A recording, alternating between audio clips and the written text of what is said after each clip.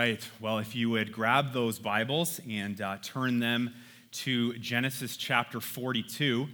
Today is going to be a bit of a marathon, all right? We're going to be working through 5 chapters of Genesis, and I know you're all shocked and appalled and starting to make plans to be here till Tuesday afternoon, but I trust the Lord. I trust that we are going to make it through this in a good amount of time here, and not too long, but this is, you may be wondering, well, why would we go through 5 chapters in one sermon? That's kind of a chunk.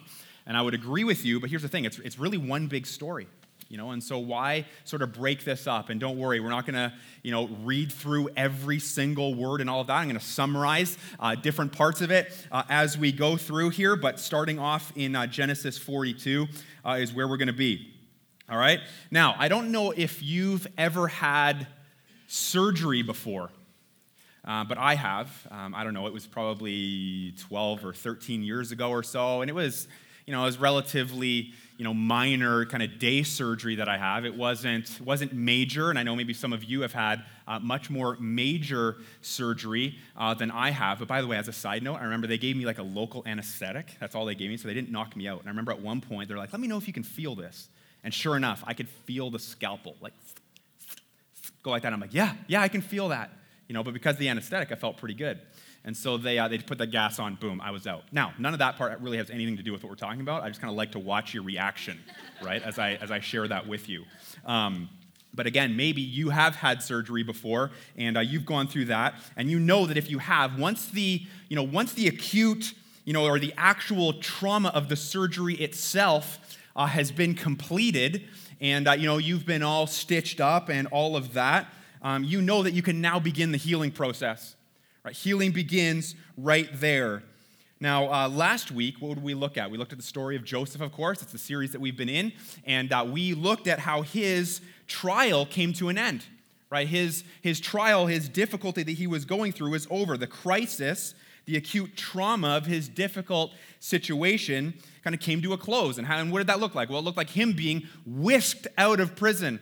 Right, just at a moment's notice, and he had the shower, he had the shave, he was thrust in front of Pharaoh and basically handed the keys to a brand new life. Right, he had that, all this responsibility and all these good things that happened to him. Boom, trial over. Okay, well today is when my trial is over, part 2. When my trial is over, part 2, and what we're going to be looking at here is the healing work that God desires to accomplish in you and I when our trial has come to a close. When our trial is over, it is done. Now, throughout this series, what have we been talking about? We've been talking about the very many purposes of life's difficulties that we go through, the many purposes of the trials and sometimes the discipline that God himself puts us through. Sometimes it is to humble us, right? Sometimes we need the humbling. We've got great pride in our hearts. And sometimes it's to tear down our idols. We've all got those, don't we? Oftentimes it's to strengthen our character. Our character is not as godly as it needs to be, and trials kind of get us to that point. Trials put us through it to prepare us for more effective ministry and to make us a more useful and effective tool in God's hands. Okay, but what we're also going to see here this morning, we're going to see that God puts us through trials to heal us. He puts us through trials to heal us because deep down, we're all wounded. Do you know that?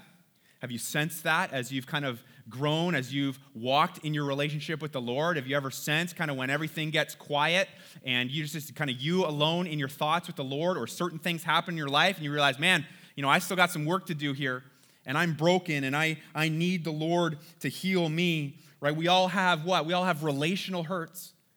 Relationships that aren't as healthy as they could be. We have been wounded from some of those. We have wounded others as well in that. We have, misplaced identities. Our identities are in things other than Jesus Christ, and those cause our hearts to ache, don't they? And we're wounded in that sense. We've all sinned. We've all been sinned against. We've all made mistakes of all different kinds that cause us emotional and spiritual pain. We need healing. We need healing, don't we? And here's the thing. We are very, very good at burying that all deep down, aren't we? where we're good at that. Not really dealing with it properly, and just kind of pushing it aside and putting on the masks and behaving really well on the outside. And we know all the Christianese, right? We know all the words to say, all the glory to God's, all the everything's great, and the Lord's been so good to me, and all of that. And sometimes, that all creates kind of this veneer that's probably pretty thin that seems to suggest that we're doing really great when maybe we really aren't.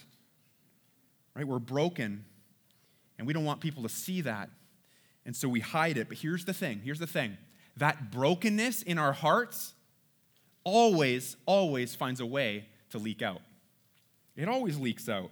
It always comes out in all kinds of different ways. Oftentimes, it's in anger, right? And you kind of sense this kind of deep-seated anger in you because you have unresolved, undealt with issues. You've got anger. You've got bitterness. Oftentimes, sexual sin is because of this.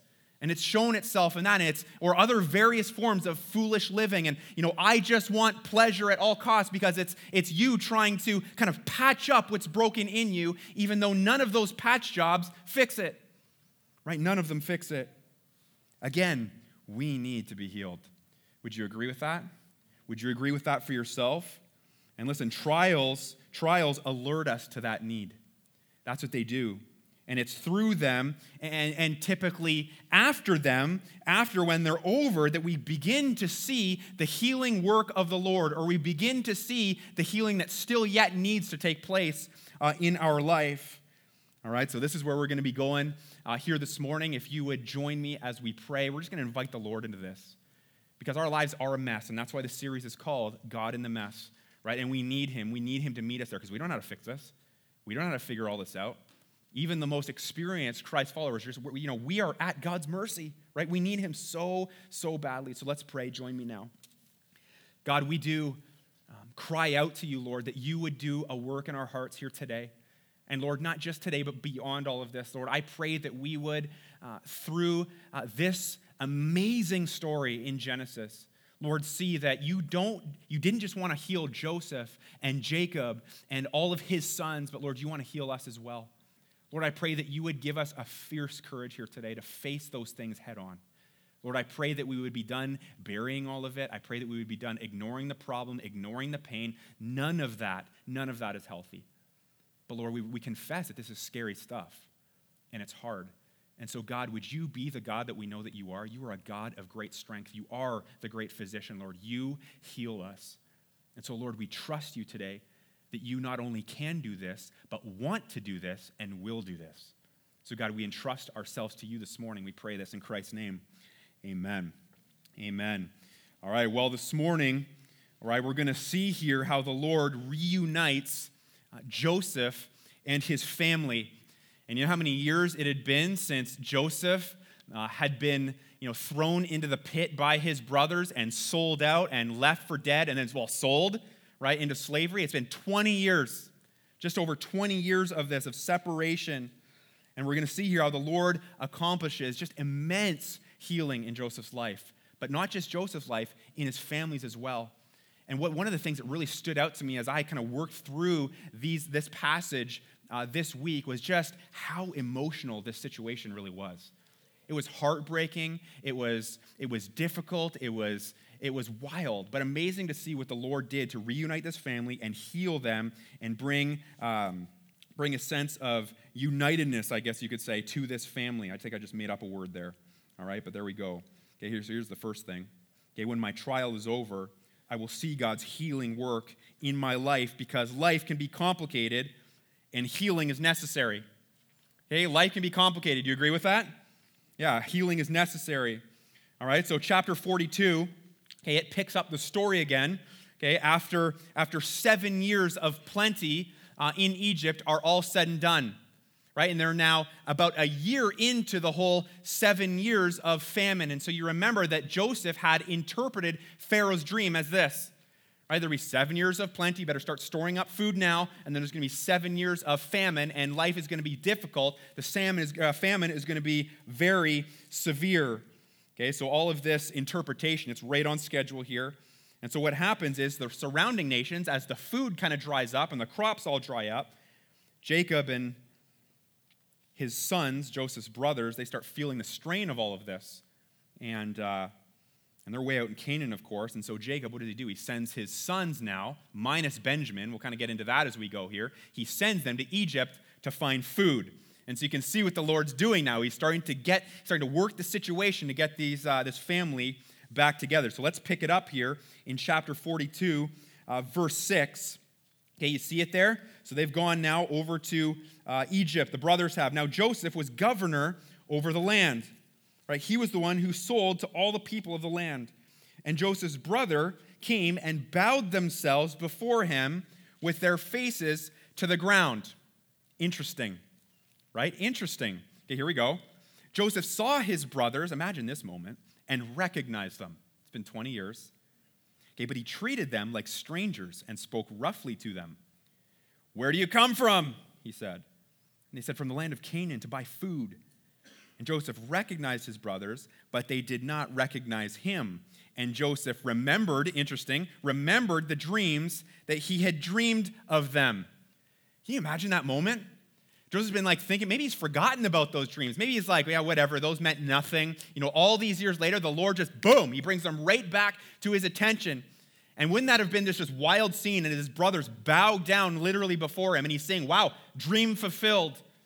Maybe the Lord was in that. And I think you see the sovereignty of God all over this story, don't you? All right, keep going here. It says, and he said to them, "You are spies, right? You have come to see the nakedness of the land."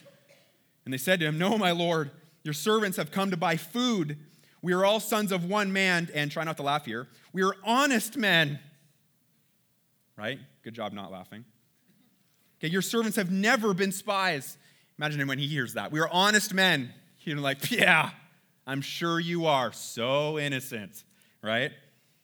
Right? And so he says, no, he doesn't believe them. He's like, "Nope, you're here. You're here to spy out the land." Right? And so he's coming at them. He's trying to provoke a situation here. And so he's trying to find out, he's trying to gather some information and see what's going on with his family. And they're like, no. We're 12 brothers. One of them is no more. Obviously speaking of Joseph. And then one of them, the youngest, Benjamin, is back with our father. And so Joseph's like, well, I'm going to send one of you back to him to get that brother and confirm your story. The rest of you can stay here incarcerated in prison. All right? And they're like, "No, we can't do this." They don't like it. He throws them in jail for 3 days. Pick it up in verse 18. It says, "On the third day, Joseph said to them, 'Do this and you will live, for I fear God.'" So he's saying, you can trust me. I'm going to keep my word here. He says, "If you are honest men, then let one of your brothers remain confined where you are in custody, and let the rest of you go and carry grain for the famine of your households, and bring your youngest brother to me." All right, so interesting, he kind of changes his story here a little bit, or he changes his approach. I think it's kind of cool because I think what it shows us is that he realizes, well, no, my family back in the land of Canaan, they need food, right? They need supplies. So if I only send one brother back, how much food can he bring back for all of their little ones and their whole family? And so he's pretty smart here. He's pretty shrewd. He sends all of them back, and he keeps one as a prisoner. Take a look again. Keep going. It says, "So your words will be verified, and you shall not die." And they did so. They said to one another, "In truth," okay, so they're just talking to themselves now. They said, "In truth, we are guilty concerning our brother, in that we saw the distress of his soul when he begged us, and we did not listen." Right? So they confess it, right? And they realize their guilt here. And keep in mind, Joseph can overhear. We'll see this in a second. And that is why this distress has come upon us. And so they're realizing what they had done was wrong, and they're admitting it. And then Reuben, check this out. This is kind of funny. And Reuben answered them, "Did I not tell you to not sin against the boy? But you did not listen. So now there comes a reckoning for his blood." I mean, how helpful is this? Right? Nothing more helpful than the "I told you so" guy. Right? But this is what Reuben does. He kind of plays the hero card here. Right? And they did not know that Joseph, this is verse 23, Joseph understood them, for there was an interpreter between them. Then he turned away from them and wept. He turned away from them and wept. And so you see here, just like this is complicated for him, isn't it? This is hard. All of the emotions come right back out to the surface, things that he hasn't had to face for years and years and years. And he sees his brother, and he hears what they're saying, and he's realized that, no, they do feel bad for what they've done.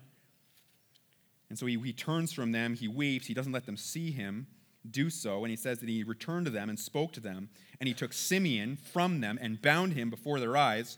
And Joseph gave orders to fill their bags with grain and to replace every man's money in his sack. That's kind of interesting.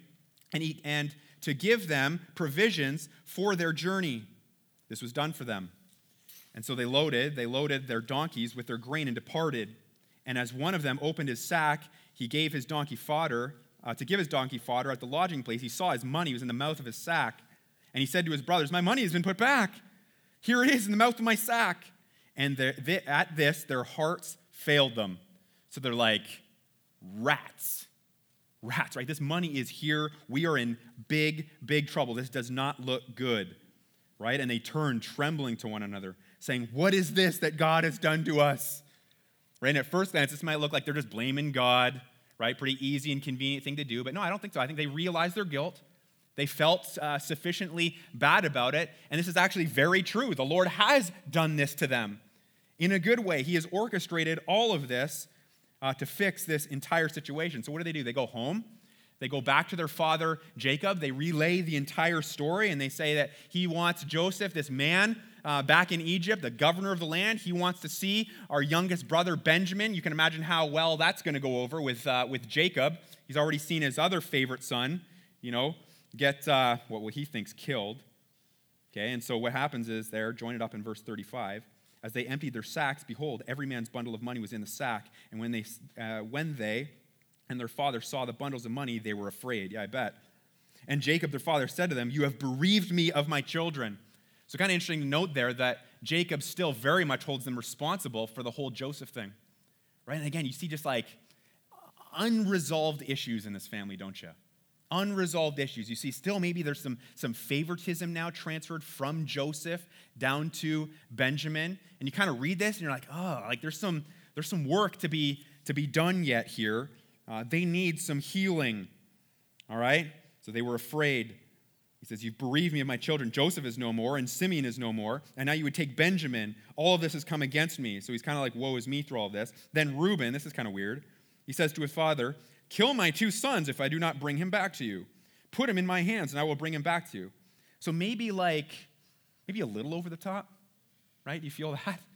Like a little bit much, I think. Like valiant effort to try and take some responsibility here, but just not really thinking through. It's kind of in the heat of the emotions and the fear and all of it, not really well thought through. He's like, "May my 2 sons die if I don't bring him back to you." Not too smart. Okay? So this is what he says. Now, jump down here to verse 8. And kind of what happens here is they have their food. They've got their grain that they brought back from them. But that, of course, gets all used up. And they realize, you know what? We got to go back to Egypt. We got to face this guy again.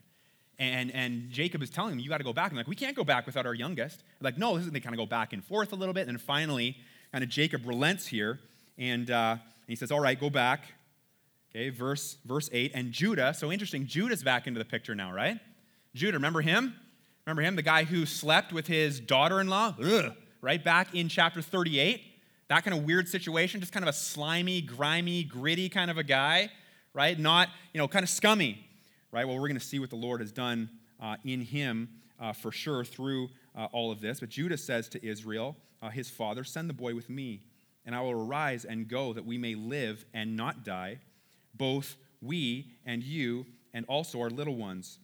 I will be a pledge of his safety. From my hand you shall require him. If I do not bring him back to you and set him before you, then let me bear the blame forever." And so you see the difference here in actually Judah, the person himself. We're going to get to more of that a little bit later on. But he's not like, hey, let my kids die if I don't bring him back. But he's more like, let me take the responsibility of this. This is so like opposite of what his character was back in chapter 38. All he cared about was himself. All he cared about was pleasure. He was actually not even with his family anymore. He had left them to go start his own business, and now we see him back with his family, which is to show us, I think, that the repentance that he went through had done quite a work in his life, and he'd gone back now to his family to resume leadership over the household. Right? Pretty cool. And then his father said to them, this is verse 11 now, "If it must be so, then do this.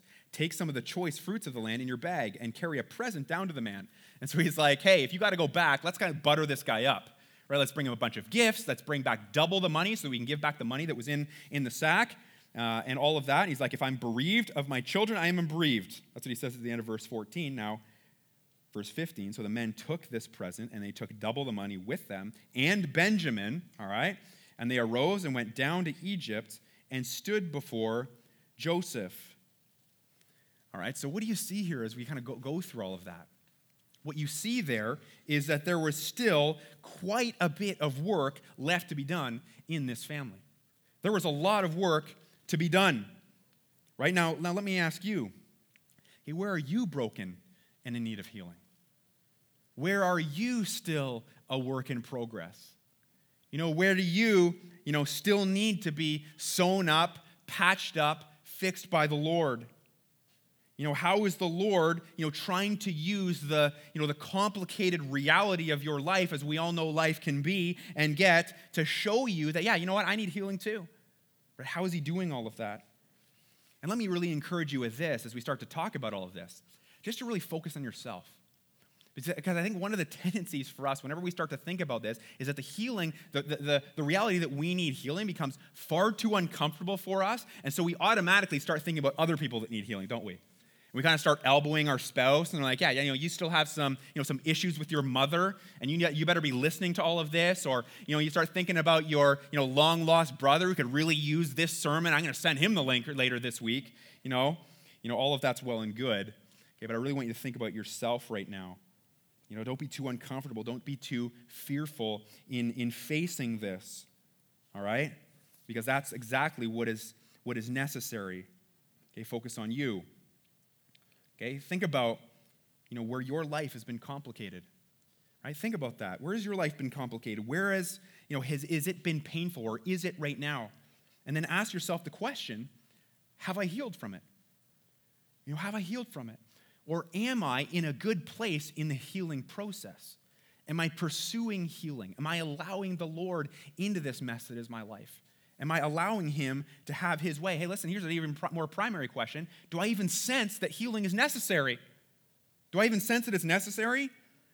Because what I've kind of noticed over the years is that, a shockingly large amount of people come through a very, very hurtful, painful, difficult season in life, and they come through the heartache, they come through the difficulty, and I ask them, hey, how are you doing with all of that? And their immediate response is, yeah, doing great, good, great, perfect, thanks for asking. How are the Leafs doing? Let's talk them. Marners, Matthews, right? And we start thinking about that. We want to quickly, right, get the story to something else. And your thought is, maybe if you've had this kind of conversation with somebody before, your thought is like, yeah, maybe you haven't dealt with it that well. Right? There's still some work. There's still some work to be done. Right? We're so uncomfortable with the pain and the healing process, right? That we kind of just try and bury it, and we don't want to face it, and we just kind of act like everything's fine and everything's good, and we put on the face and, all of that. And listen, kind of the classic example of this that I've seen a lot is like when a breakup happens between a couple, right? And maybe you've gone through this before, or you've seen this happen, and maybe you're on the receiving end of getting dumped. And sometimes what happens is, like, it's been a really long relationship, like multiple years, like 6-7 years, this dating relationship, and but right away you're like, yeah, I'm good, right, I'm good, and then it seems like it's like a week later, like they're in a new relationship, and then like another 2 weeks later they're engaged, and you're kind of watching, you're like, oh, this is moving a little quick. Right, a little too fast. Like maybe the healing work that needed to take place kind of after that breakup really hasn't been accomplished yet. Right, and maybe that's been you, and maybe you've seen it happen. Okay, so then the question really becomes, how do I approach this properly? How do I approach the pain and the healing process in a way that's healthy, in a way that's good, in a way that's God honoring and biblical, and all of that? Well, we've got 3 things for you, 3 things to do when I realize that I need God's healing in my life. Okay, and you can jot these down. These are going to be on the screen. Okay, first thing here, let it hurt. Okay, let it hurt. And this is hard. Okay, this is really hard, but if you've gone through something or you're going through it right now, again, the temptation is to do what? Ignore it. The temptation is to not really deal with it properly. The temptation is to justify your actions sometimes in not facing it head on, right? But you need to let it hurt. You need to let it hurt. All right, you need to face it, okay? Because ignoring the problem, kind of hoping that it's just going to go away on its own, covering it up, all of that, it just complicates the situation even worse, right? It just makes it that much more messy, and it ends up just delaying your healing. And so listen, when you don't let it hurt, when you don't just face it like that, and you don't invite the Lord into all of that, you're really going against the Lord's work in your life. You're going against the work of sanctification. And you're just delaying the inevitable. If God is truly God over your life, He will do it. And wouldn't you rather just face this head on and just invite the Lord into it and just say, Lord, let's do this your way, because the kicking and screaming approach, it never goes well. It just creates more pain and more havoc and more difficulty. It just delays everything and makes it way worse. Listen, let it hurt. Let it hurt. That is very hard, but the sooner that you can do that, the better. Here's the second one. Let truth lead and emotions follow. Let truth lead and emotions follow. I think I've said this before here, but this might be worth the price of admission alone for some of you. Okay, because what happens when life hurts, when our hearts hurt from something difficult that we've gone through, we've come through the surgery, so to speak, and now the Lord is kind of sewing us up and trying to heal us, what happens is that our emotions are a wreck, right? Emotionally, it's chaos. And it's a mess, and we're going all over the place. It's like poof, poof, ups and downs, and 1 second we're good, the next second we're questioning our salvation in life and everything, right? Emotions go everywhere, right? And some of us maybe struggle with that naturally more than others. Okay, but here is just the dagger in this whole situation. If you let those emotions lead you through all of this, through the healing process, look out. It's going to be awful. Because our emotions might lead us to do completely unbiblical things. Our emotions might lead us to more anger. Our emotions might lead us to more bitterness, right? It might lead us to believing things that are just flat out not true. Maybe God doesn't really love me, and maybe that's why I'm going through the pain. Maybe your emotions will tell you that all I need is comfort at all costs right now. And so you'll go after that in whatever way you think is you deem necessary. Listen, emotions can't lead us. That's inviting disaster. Truth needs to lead us. And so when your emotions are chaos and they're swirling all over the place and it's just up and down constantly, you need to remind yourself of the truth of God's word. You need to have your nose buried in this book daily, constantly, reminding yourself, no, the Lord is good. No, the Lord has saved me. No, He has purpose in the pain. No, He wants to do a good thing in me. No, He is healing me. All of those things are true. God loves me. And our emotions, listen, I'm telling you right now, will not feel that. And because we don't feel it, we allow emotions to lead and drag us all over the place. But listen, once truth leads and once we force ourselves to, and we're preaching the gospel to ourselves, and we're memorizing scripture and all of that, listen, the emotions will ultimately follow in behind that at some point. And pretty soon we will start to feel like God is on the throne because He is. Pretty soon we'll start to want to follow Him even though life hurts and though it's difficult. Let truth lead and emotions follow. That's a big one. How about this one? Let people help. Let people help. Okay, we need to talk this out with people. A lot of times when we go through some kind of emotional crisis, we go through some kind of trial or difficulty in our life, we completely isolate ourselves and we think that's the best thing that we can do. We think that's the safest place to be, and that is a position of death. It really is. Because you need other people, not just anybody, but you need good and godly people around you who can encourage you, who can point you to the truth when you're starting to swerve away from it, who can encourage you and build you up and send you verses and pray with you and all of that. You need to lean into relationships during these times, not away from it. Lean into your small groups. That's what it's there for. They can help you. They can pray for you. Lean into the church. And again, I'm not saying this. I'm not saying vent to every single person that you ever come in contact with.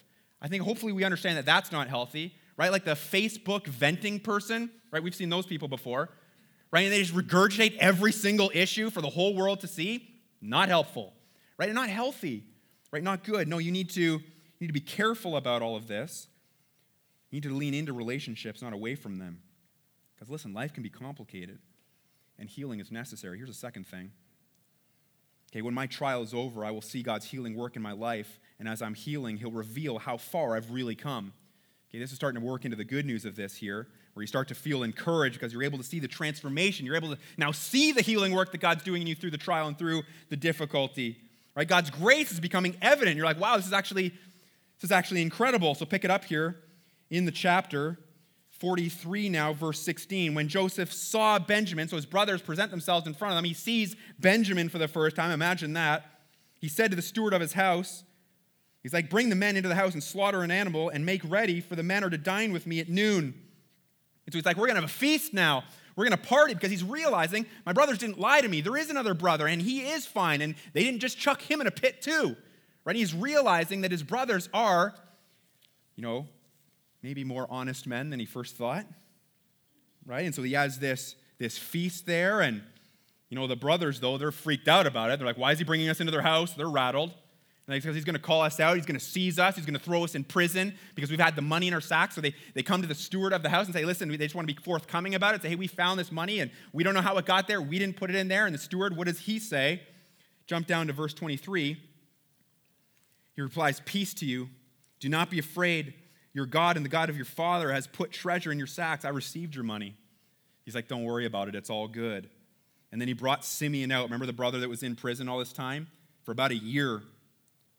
Right? And then when the man had brought the men into Joseph's house and given them water, and they had washed their feet, and when he had given their donkeys fodder, they prepared the present for Joseph's coming at noon, for they heard that he should eat bread there. When Joseph came home, they brought into the house to him the present that they had with him, and bowed down to him. Yet again, check, dream fulfilled. Right? And he inquired about their welfare and said, is your father well? The old man of whom you spoke, is he still alive? And they said, your servant, our father, is well. He's alive. And they bowed their heads and prostrated themselves. The Lord's like, see, the dream's coming true. The dream's coming true. Right? And he lifted up his eyes and saw his brother Benjamin, his mother's son, and he said, and is this your youngest brother of whom you spoke to me? God be gracious to you, my son. Then Joseph hurried out, for his compassion, underline that word, compassion, grew warm for his brother, and he sought a place to weep. Right? What do you see there? You see growth in Joseph, don't you? He's not bitter. He's not bitter. He's not angry towards his brother anymore. And to his brothers, his compassion grew warm. I think that's a really cool picture there for his brother. And he seeks a place. It's emotional, right? I'm just overcome with the emotion to see my youngest brother, and I need to weep. And again, he withdraws himself from them to do that. And we see there the healing that God has done and is actually doing currently in the life of Joseph. And he entered his chamber and he wept there. Verse 31. And he washed his face and he came out, and controlling himself, he said, serve the food. Right? So they have kind of a feast together at noon. And Joseph gives them all food. He gives Benjamin the greatest portion of all. And then in chapter 44 here, we see that Joseph, he kind of throws a curveball at them. Take a look here. He says there, verse 1, then he commanded the steward of his house, fill the men's sacks with food as much as they can carry, and put each man's money back in the mouth of his sack. So he goes through the whole thing again. Right? And put my cup, the silver cup, in the mouth of the sack of the youngest, with his money for the grain. And he did as Joseph told him. And you're like, uh-oh, here we go again. You might be thinking, well, wait a second, why is Joseph doing this? I thought he's healed. Now it sounds like he's just vengeful, and he's just trying to hurt his brother. He's trying to twist the knife, right? And this ain't good. Well, no, he's got a purpose in it. Again, he's still trying to see, are his brothers trustworthy? He's trying to still gauge how far have they really come. And as the guy tossed in a pit, we maybe don't need to blame him for that. Okay, so the morning comes, and these guys set off again with their belongings and with all of the supplies. And the steward, he actually comes after them. He chases after them pretty quickly, and he kind of searches for all of this. And he finds, of course, the cup. All right, take a look at verse 11. It says, then each man quickly lowered his sack to the ground, and each man opened his sack, and he searched, beginning with the eldest and ending with the youngest. And the cup was found, lo and behold, in Benjamin's sack. And this is huge. And they tore their clothes, sign of repentance. And every man loaded his donkey, and they returned to the city. Now, what could they have done? What would they have done 20 years ago? See you later, Benjamin. All the best, bud. Right? That's what they would have done. And they don't do it, do they? right? They are broken. They are so broken, and realize we all got to go back. And whatever Benjamin suffers, we got to suffer the same fate. We're all in this together now. We are a family. We are more united than ever. Okay, and so they come and they throw themselves before Joseph. Okay, and then verse 18, Judah again, look at this. Then Judah went up to Joseph and said, "O my Lord, please let your servant speak a word in my Lord's ears. Let not your anger burn against your servant, for you are like Pharaoh himself." All right, so he's kind of buttering him up a little bit. But what he does, he goes and he proceeds to tell the story. He's like, we can't go back without our youngest brother Benjamin. Right? It's going to cause our aging father, who's already got his whole life bound up in the life of this son, which again is maybe not the most healthy thing to do. But he's like, it's going to cause him to just die right there if he gets this awful news. And so he brings this story to Joseph. And then what does he say here? Verse 32. Okay, you skipping along? You following along? He says, "For your servant," okay, he's talking about himself now, Judah is. "For your servant became a pledge of safety for the boy to my father, saying, if I do not bring him back to you, then I shall bear the blame before my father all my life. Now therefore," and then this is amazing in Judah's life, "now therefore, please let your servant remain instead of the boy as a servant to my Lord, and let the boy go back with his brothers. For how can I go back to my father if the boy is not with me? I fear to see the evil that would find my father." Amazing. Amazing. He wants to substitute himself now. Look at the work that has happened here. And you see how far Judah has come. Incredible. Incredible, right? And then look at this, chapter 45, verse 1. Then Joseph, he just can't even handle it anymore, right? As he sees this happening, he's realizing, wow, God has been so good to my punk brothers. Look what he's done in them. Joseph could not control himself before all those who stood by him. He cries. Remember, he's wept twice privately already. He says, "Make everyone go out from me." So no one stayed with him when Joseph made himself known to his brothers, and he wept aloud so that the Egyptians heard it and the household of Pharaoh heard it, right? So just having a good cry, right? Not holding anything back now. It's loud, it's wailing, it's weeping. He's like, I'm not hiding any of this anymore. It's all coming out, right? And Joseph said to his brother, "I am Joseph. Is my father still alive?" But his brothers could not answer him, for they were dismayed at his presence. I would imagine so, right? They're shocked. They had no clue that this guy was even still alive, let alone the guy they'd been talking to all this time. And so Joseph said to his brothers, come near to me, please. And they came near, probably hesitantly, right? And he said, "I'm your brother Joseph, whom you sold into Egypt. And now do not be distressed or angry with yourselves because you sold me here. For God sent me before you to preserve life. For the famine has been in the land these 2 years, and there are yet 5 years in which there will be neither plowing nor harvest. And God sent me before you to preserve for you a remnant on earth, and to keep alive for you many survivors. So it was not you who sent me here, but God." Right? He gets it. He totally gets it. He's trying to allow his brothers to understand it as well. Don't be too hard on yourself. The Lord was working in all of this. "He has made me as a father to Pharaoh," verse 8, "and the Lord of all his house and ruler over all the land of Egypt. Hurry and go up to my father and say to him, thus says your son Joseph, God has made me Lord of all Egypt. Come down to me. Do not tarry. Do not wait. You shall dwell in the land of Goshen." We'll get to that in a bit. "And you shall be near me, you and your children, your children's children, your flocks and your herds, and all that you have. There I will provide for you. For there are 5 years of famine yet to come." Right? So jump down to verse 14 now. He says, "And he fell upon his brother Benjamin's neck and wept. And Benjamin wept upon his neck. And he kissed his brothers and wept upon them. After that, his brothers talked with him." Can you imagine the conversations they would have had in that moment? But just, wow, what the Lord is doing here in this family to heal them, and he's showing them. Imagine how his brothers would have looked at Joseph. They would have been immediately thinking, well, this guy's going to kill us, and he has every right to. And they're like, no, it was the Lord that did it. And they see how far their brother was so pride and so arrogant, and you guys are all going to bow to me. He's come so far now. He's not rubbing any of that in their face. Look what the Lord has done as he has healed them. And as much as we can see the healing work of the Lord in Joseph and in his family and in all of that, God wants to show that healing work, his hand in our lives as well. Do you know that? And I'm so thankful for this because, we need every drop of encouragement that we can get as we're being healed, don't we? We need it. We need it because the healing process that takes place after the pain of the trial itself can also be painful.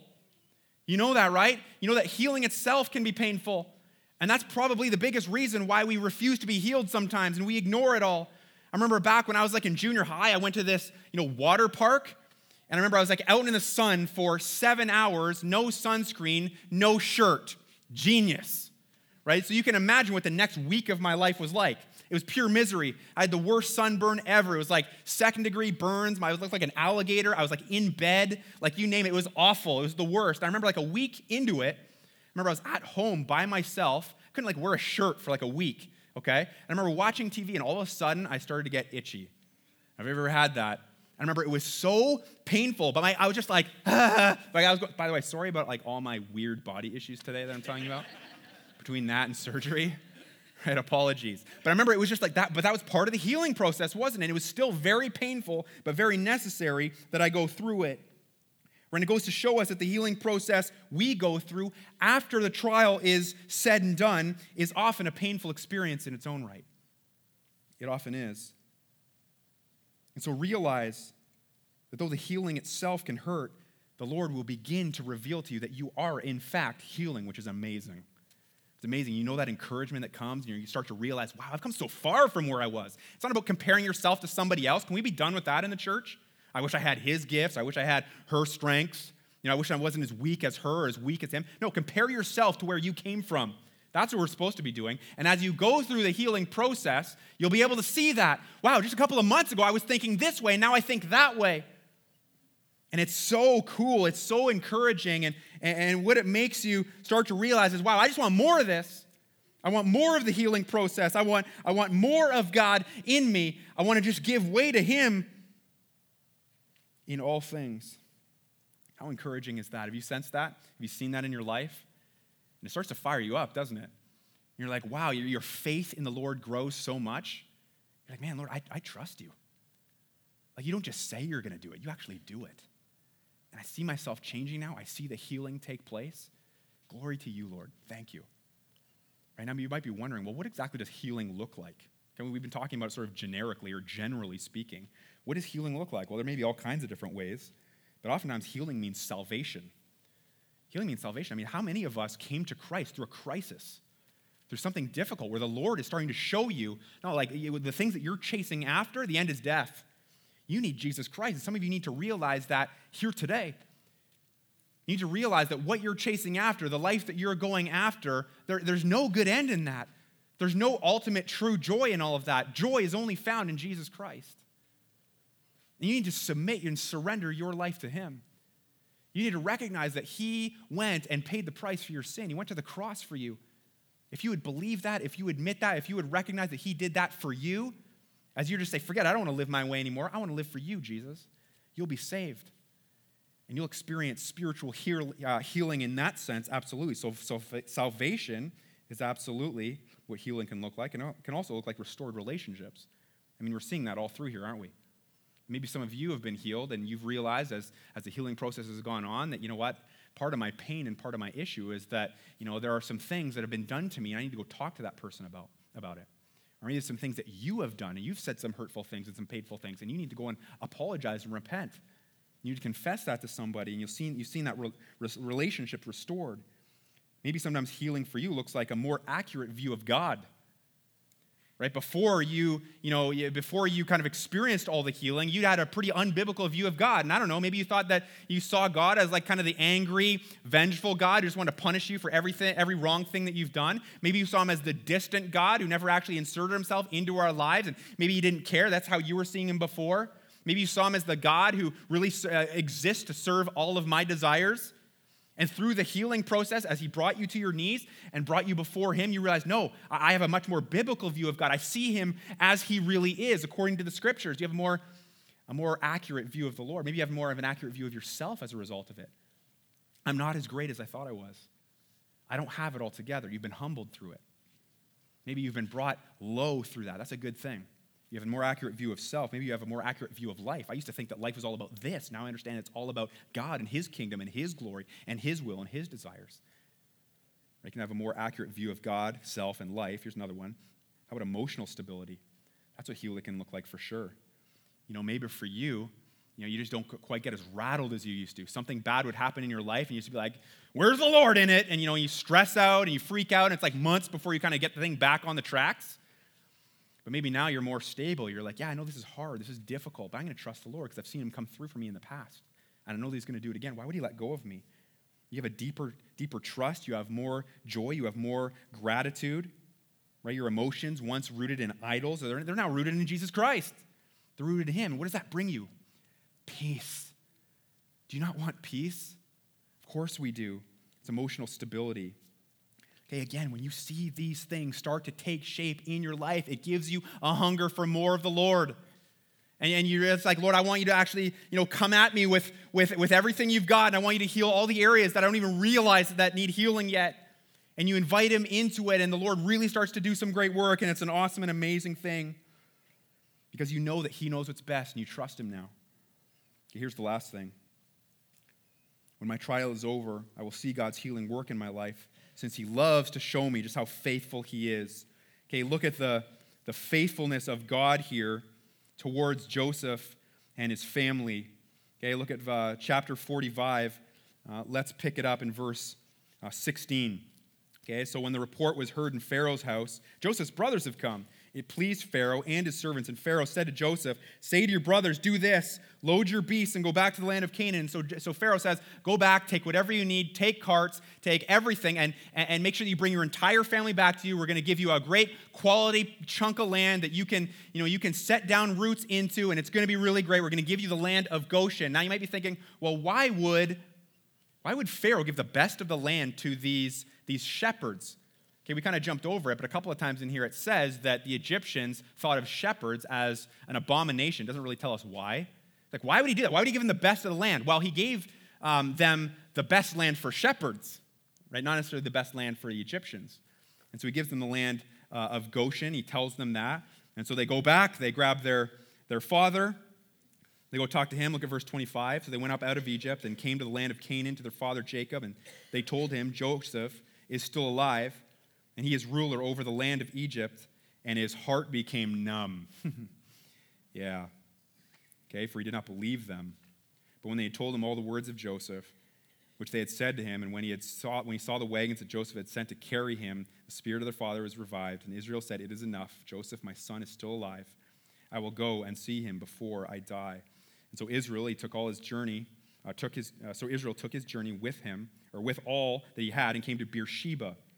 Okay, and offered sacrifices to God, the God of his father Isaac. So Isaac had offered sacrifices there earlier, and that's why that was a significant place. And so God spoke to Israel in visions of the night and said, Jacob, Jacob.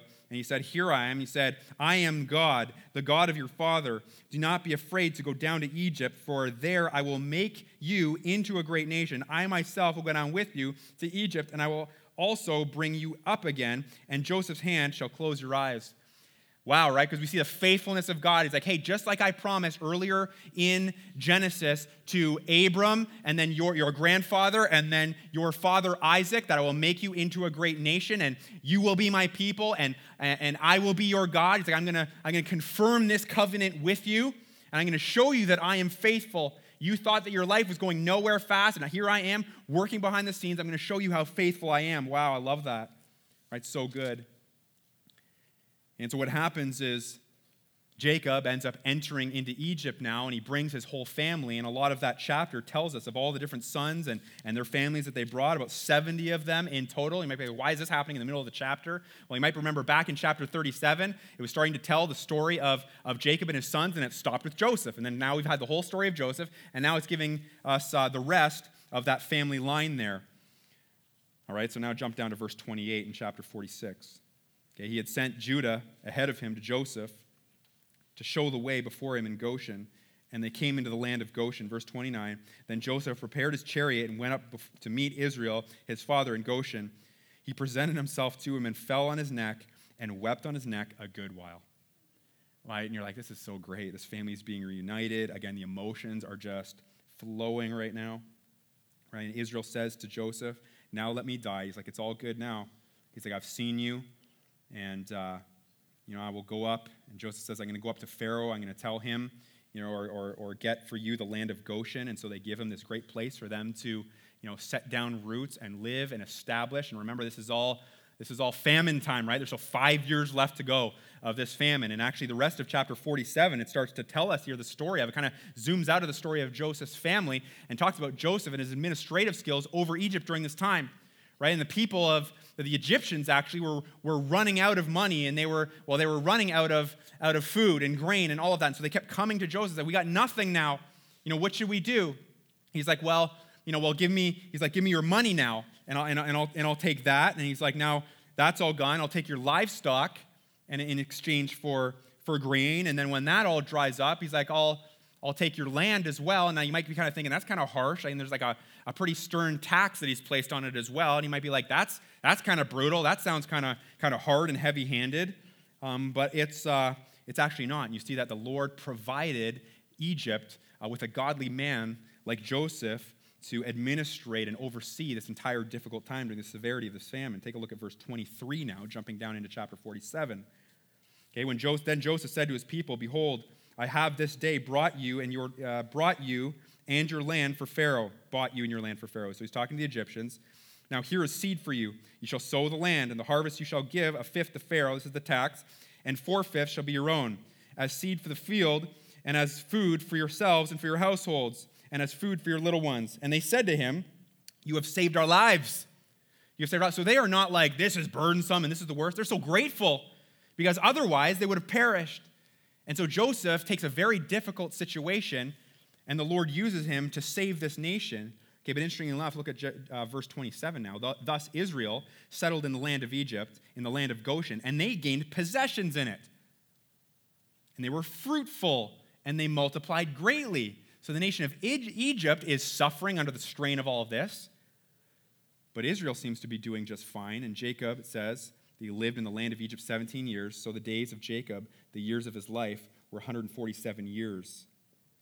Right? And when the time drew near that Israel must die, he called his son Joseph and said to him, "If now I have found favor in your sight, put your hand under my thigh," which sounds a little weird to us, but that's an oath, and that's the way that they did it, "and promise to deal kindly and truly with me. Do not bury me in Egypt, but let me lie with my fathers. Carry me out of Egypt and bury me in their burying place." He answered, "I will do as you have said." And he said, "Swear to me." And he swore to him in an oath. And Israel bowed himself, again, dream fulfilled, upon his head, upon the head of his bed. Right, pretty incredible there. I mean, there's the Lord's faithfulness to Joseph, the Lord's faithfulness to Jacob, the Lord's faithfulness to Egypt for the sake of Joseph. Have you seen Christ's faithfulness in your life? Have you seen it? Have you seen it? Have you seen him do that? Have you seen him do good things? Because he loves to show us. He loves to show us. The longer that we live as Christ followers, okay, the more that we should have amazing stories of God's faithfulness in our lives. The more we should be just willing to, and able to just share those with other believers. Not just in glory someday, which we'll also get to do, but hopefully in this life as well. If you've seen him heal your brokenness, the more that you see that, the more you should say, yes, his faithfulness abounds. His faithfulness abounds in my life. You understand that God wants to heal you, and yeah, that's going to be a bear of a process at times, right? It's going to be painful in its own right. Okay, but listen, you have to remind yourself that how you turn out on the other side of that difficulty and the healing and all of it is so far beyond worth the challenges of the pain and the sorrow and the struggle that it took to get there. Remind yourself of that. And so if I can encourage you with this as we close, if I can encourage you with this, let the Lord heal you. Let him heal you. Don't push it aside. Don't focus on what other people need. Invite him into your own issues. Submit to it. Have the expectation that he is going to be a good, kind, and faithful God to you. He's not going to let you twist and dangle. He's not going to do that. He's going to come to you. He's going to rush to your aid when you do that. Would you do it? Trust him. He's a good God. He delights in doing this. He wants to make you new. He wants to heal you. He wants to show you his goodness.